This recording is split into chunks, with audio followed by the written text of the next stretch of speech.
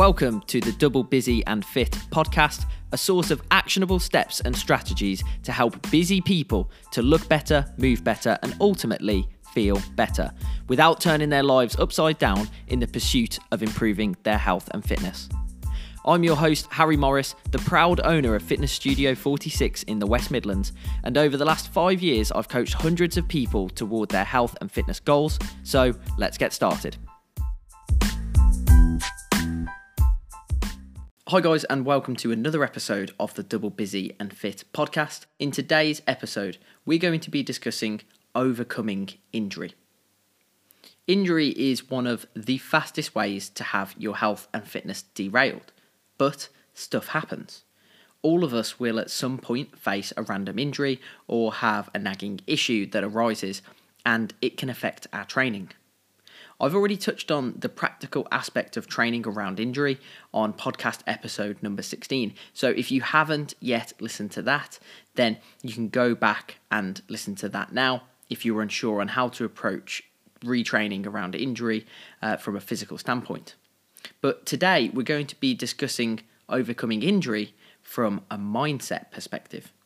Because although injury is going to affect the physical aspect of our health and fitness, injury can defeat us mentally, which can be severely limiting to successfully managing our health and fitness. So firstly, we're going to try not to catastrophize. When injury strikes, it's easy to be defeatist. I had a client who recently managed to avoid this trap. They were putting their shoes on first thing in the morning, just a routine thing to do as they were on their way out to the gym, and they tweaked their back. Now, at this point, it would have been easy to get into a negative headspace. What have I done? Have I slipped a disc? Maybe I should cancel the gym this morning. But often, we don't know the extent of an injury within those first few moments. So we really need to do our best to keep our powder dry and to not catastrophize. If we get carried away, we can get so demotivated that we could even convince ourselves to stop. And the injury may not even be as bad as we may initially think. And this was the case for my client. Rather than catastrophize then, we need to be proactive. Being proactive with an injury means to take some immediate positive action. So my client was in a fortunate position because he was on his way to the gym. All he had to do was to let me know that he tweaked his back, and then after some assessment, I was confident that we could actually get him some relief. So we did a few strategic stretches, we did a little bit of self-release work, and we did some mobility drills as well. We also trained in a way that wasn't going to aggravate his back any further. By the end of the session, we went to grab a coffee, and he said that he felt at least 80% better than he did when he walked into the gym this morning, which was obviously a massive result. But it got me thinking. If he catastrophized and stayed away from the gym that morning and he wasn't proactive, then he might have been in pain for even longer than was necessary. So speed is an important factor in rehabilitation. Having a contact, somebody who's knowledgeable about injuries, like a coach or a physiotherapist that you can contact quickly, can be a massive and very practical help. Obviously, this does depend on the severity of the injury, as you may need to seek emergency medical attention if the injury is quite serious. But if we're able to do something immediately to bring relief or to speed up our overall recovery, then we could get ourselves back to full health quicker than anticipated. This was also true of another client of mine who had undergone a full ACL reconstruction, so repairing of the ligament in his knee. So he was relentless in following the guidance of his physiotherapist and in doing his rehabilitation exercises.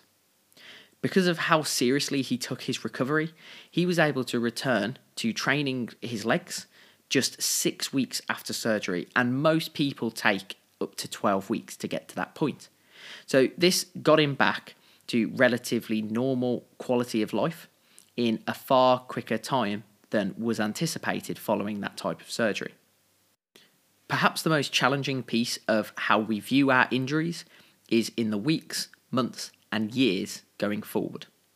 We may always view that injury as a weakness, even if it's no longer holding us back in day-to-day activities anymore. But I challenge you to be optimistic. It is possible to turn our weaknesses into strengths. Even if an injury was severe, we can often find ways to work around it. And I think of the Paralympic Games as a real standout example of how people are able to conquer serious physical ailments. Obviously, there is a very realistic physical component to the extent at which we can rehabilitate certain injuries, but our mindset can limit the extent to which we're willing to try and rebuild strength after injury. The problem is that the most frequent cause of re-injury is weakness. So unless we're able to conquer the fear and the uncertainty of re-strengthening post-injury, then we risk ending back up in the same boat. A final point is to maintain our momentum. Injuries can be very complex and very individual, but one thing that I'm certain of is the value of maintaining our healthy habits, especially around our training. A word of caution is to ensure that injury doesn't result in us breaking the healthy habits that we've been building. Even if you're only able to get to the gym and do a few light stretches or some bicep curls, the value in maintaining the habit is immeasurable for your long-term success in health and fitness. So make sure that you view an injury as a speed bump, not a roadblock. It might cause us to slow down or maybe even change direction slightly, but it should never be a reason to completely stop. In summary, when injuries do crop up, don't catastrophize. Pause and let the dust settle. Be proactive, get help, and act quickly to increase your recovery time. Be optimistic. Our weakness can be turned to a strength if we're able to avoid the fear. And do your utmost to view an injury as a temporary challenge and not as a permanent problem.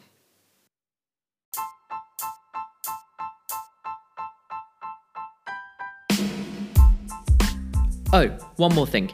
If you want to look, move and feel better, but you're not sure where to start, or perhaps you have started and you're not seeing the results you were hoping for, then you need to check out our Ultimate Health and Fitness Scorecard.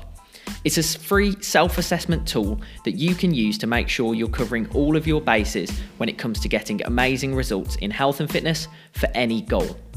All you have to do is head over to the Fitness Studio 46 website and it should pop up after a few seconds. Once completed, you will know exactly where you can focus your efforts, and you can even arrange a 15-minute phone call with myself to discuss the results. So head over to fitness-studio46.co.uk and I hope to speak to you soon.